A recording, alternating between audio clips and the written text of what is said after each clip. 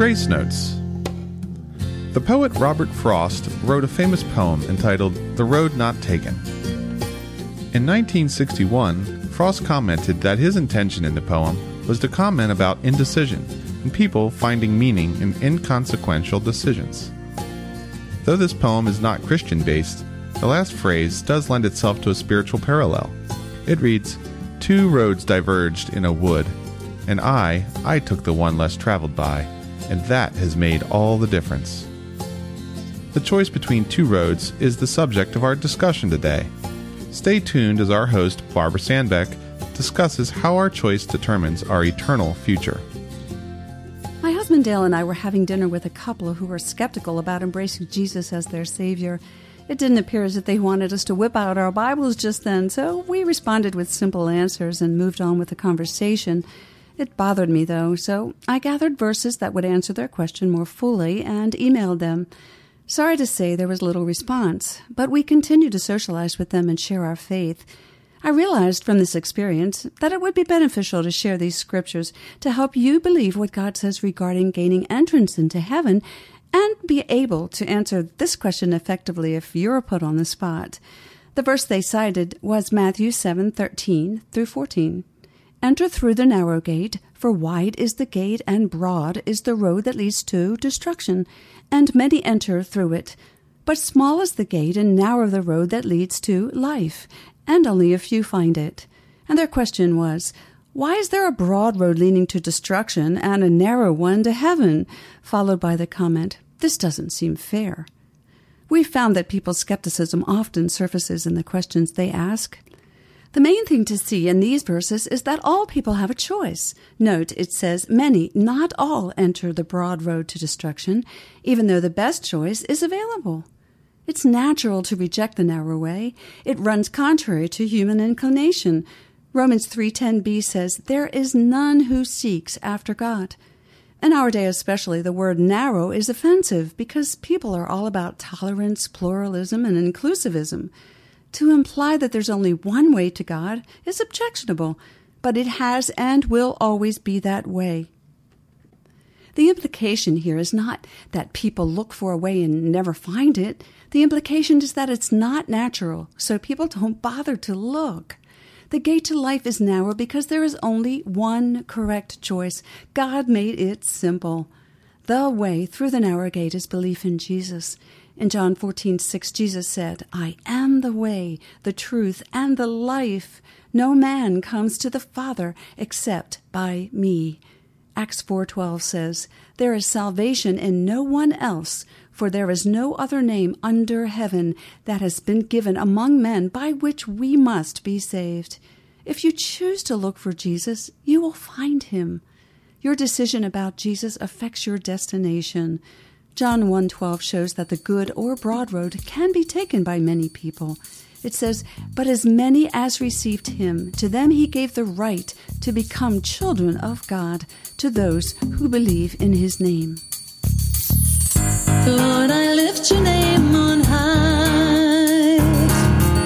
Lord, I love to sing your praises. I'm so glad you're in my life. I'm so glad you came to save us. You came from heaven to earth to show the way, from the earth to the cross, my debt to pay, from the cross to the grave.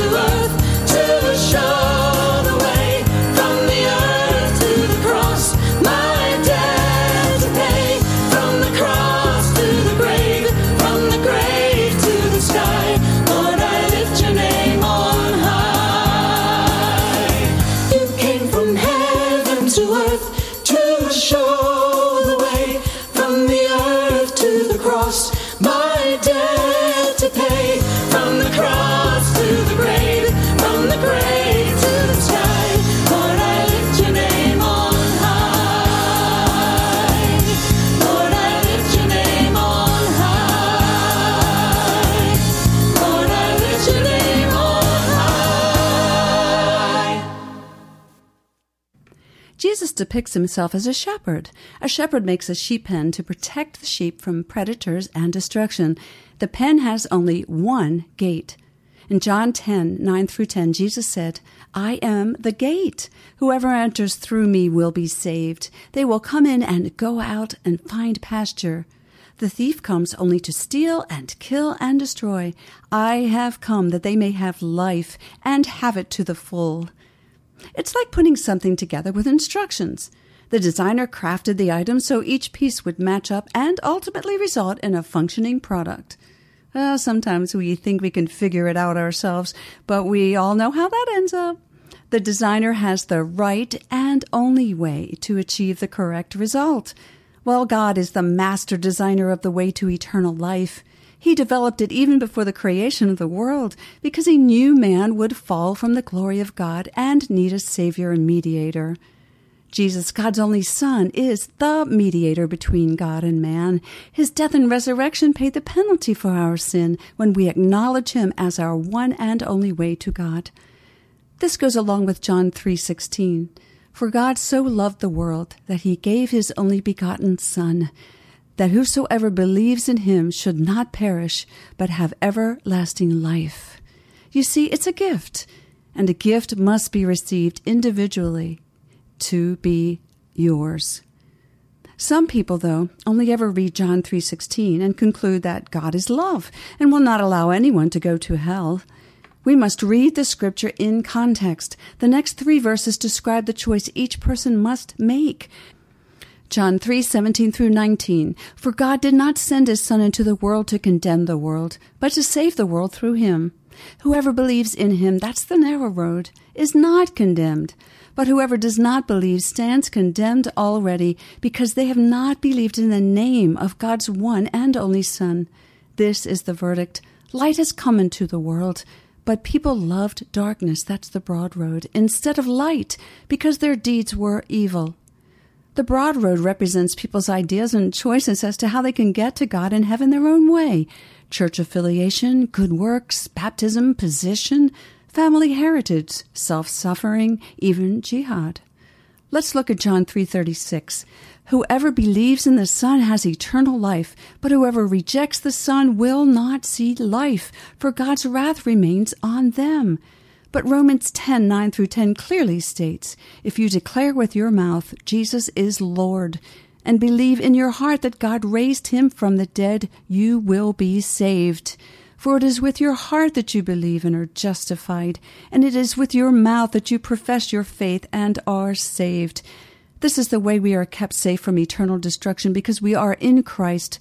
Romans 8:1 says, There is therefore now no condemnation for them that are in Christ Jesus. Why not choose the narrow road today and become a child of God? Just pray a prayer like this. Dear God, I know I cannot come to you any other way than through Jesus, your Son. I do believe that he died to pay the penalty for my sin and rose again to save me eternally. I ask Jesus to forgive my sin and be my Savior and Lord. Amen. Lord, I come, I confess, bowing here, I find my rest. Without you, I fall apart. You're the one that guides my heart. Lord, I need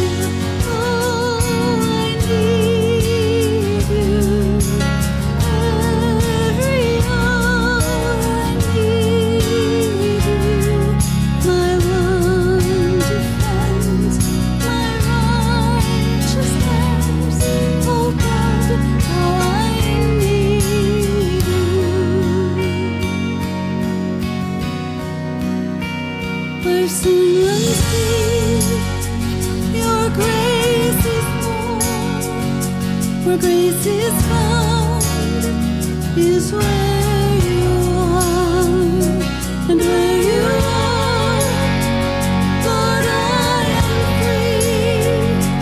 Holiness is Christ in me. Lord, I need you. Oh, I need you. Every hour I need you. My one defense, my righteousness. Oh God, how I need you.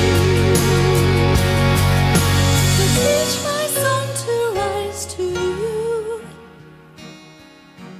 When temptation comes my way, when I cannot stand, I fall on you.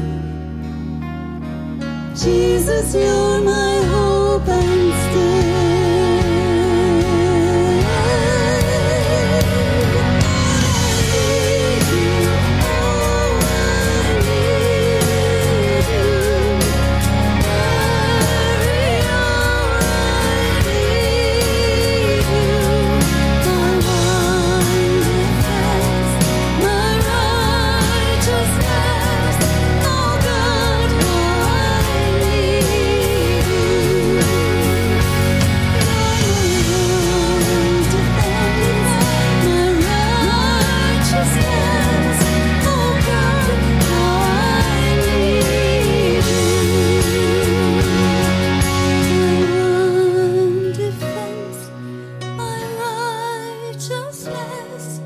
Oh God, how I need you.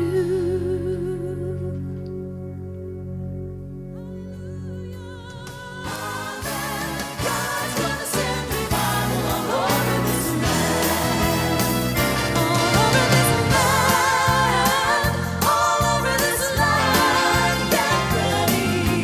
God's gonna send revival all over this land. If you prayed that prayer, we'd like to send you some information to help you in your walk with Jesus. Just write us at Sandbek Ministries, P.O. Box 581, Falston, Maryland 21047, or contact us through our website at www.gracenotesradio.com. Join us on our next program, and until then, let your grace notes be a song of praise.